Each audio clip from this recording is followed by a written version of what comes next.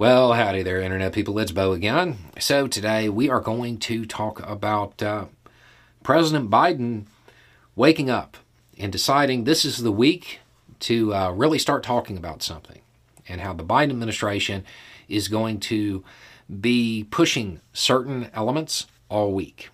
And this is all in reference to the House GOP budget proposals, something that we have talked about on this channel for a while.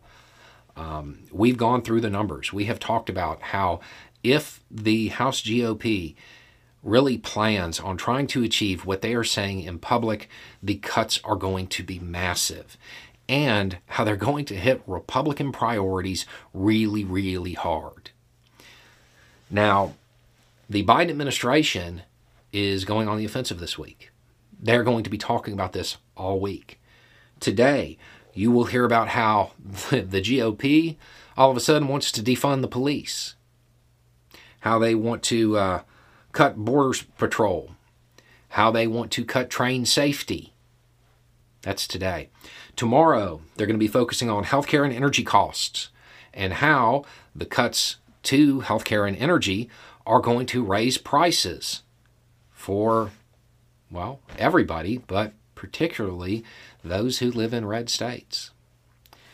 Then on Wednesday, they're going to talk about how getting rid of the manufacturing incentives will encourage manufacturing jobs to be shipped to overseas. On Thursday, they will talk about the expected Medicare cuts and how that's going to hit seniors. And keep in mind, older people tend to vote more conservative. They tend to vote for the GOP a little bit more, statistically speaking. And then on Friday, the big one, defense cuts and what it's going to do to national security. Now, here's the thing about this. We've been through most of this. I don't think I've talked about the manufacturing stuff, but we've been through most of this on the channel. Everything the Biden administration is going to say this week is true. If the GOP in the House really plans on trying to make good on all of their public statements, it's going to take really deep cuts to a whole bunch of Republican priorities, and it is going to disrupt the rest of their talking points. You can't sit there and talk about border security while your proposal cuts, I want to say, 2,000 jobs out of Border Patrol. You can't talk about how the left is lawless when you're advocating to defund the police. You can't talk about America first and making America great again and bringing the jobs back when you're getting rid of the incentives to do so. This is going to disrupt the GOP a lot, especially when the impacts on veterans come out. The reality is, if the House GOP wants to do what it is publicly saying, it is going to hit their base hard.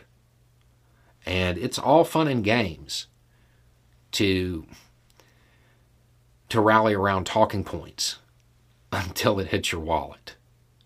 And these cuts are going to hit Republican wallets hard. The Biden administration has decided, for whatever reason, this is the week to go after it.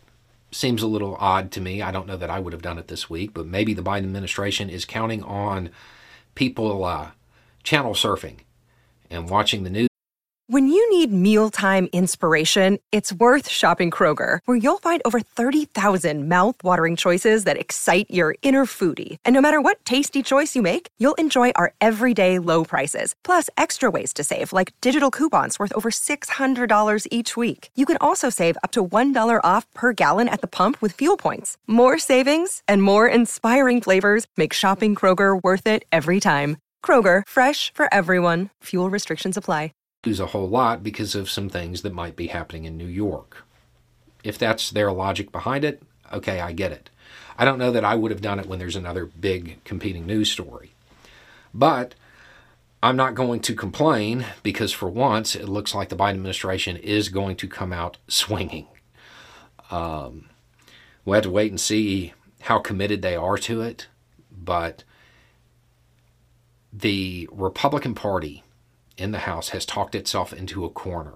They have made all of these wild claims in public about what they want to do and how deep they want to make these cuts. And now they're finding out what they're actually going to be cutting.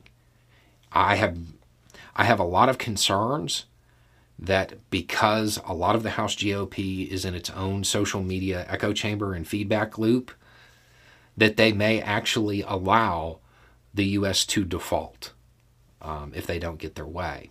Which, I mean, I think it was the Congressional Budget Office, or maybe it was Moody's, but one of them, one of the analysis, kind of showed that a short-term default would actually be better for the U.S. economy than the Republican budget. So, I mean, there is that. Either way, expect a lot of talk about the budget this week because the Biden administration has made it very clear that this is what they're going after, and they're going to talk about it. And the Republican Party isn't going to have a lot that they can hit back with, because the reality is, if they want to do what they have publicly said they are going to do, it's going to take these cuts. It's going to take very deep cuts to things that the Republican Party has viewed as core principles, and there's no way around it. It's going to be weird hearing Republicans try to justify defunding the police after the last few years. It's going to be weird seeing them try to square their image of Biden, because remember, in those circles, he is cast as some leftist. For those that don't know, he's not. He's center-right. He is not a leftist in any meaningful version of the term. He is definitely pro-capitalism. And they're going to have a hard time responding to this. We can hope that there is enough pushback from outside of their echo chamber that they start to adjust their views on this and maybe soften their position. Because if they stick to a hardline position on this, it doesn't matter if they get their way or it defaults. It's really bad for the U.S. economy. Anyway, it's just a thought. Y'all have a good day.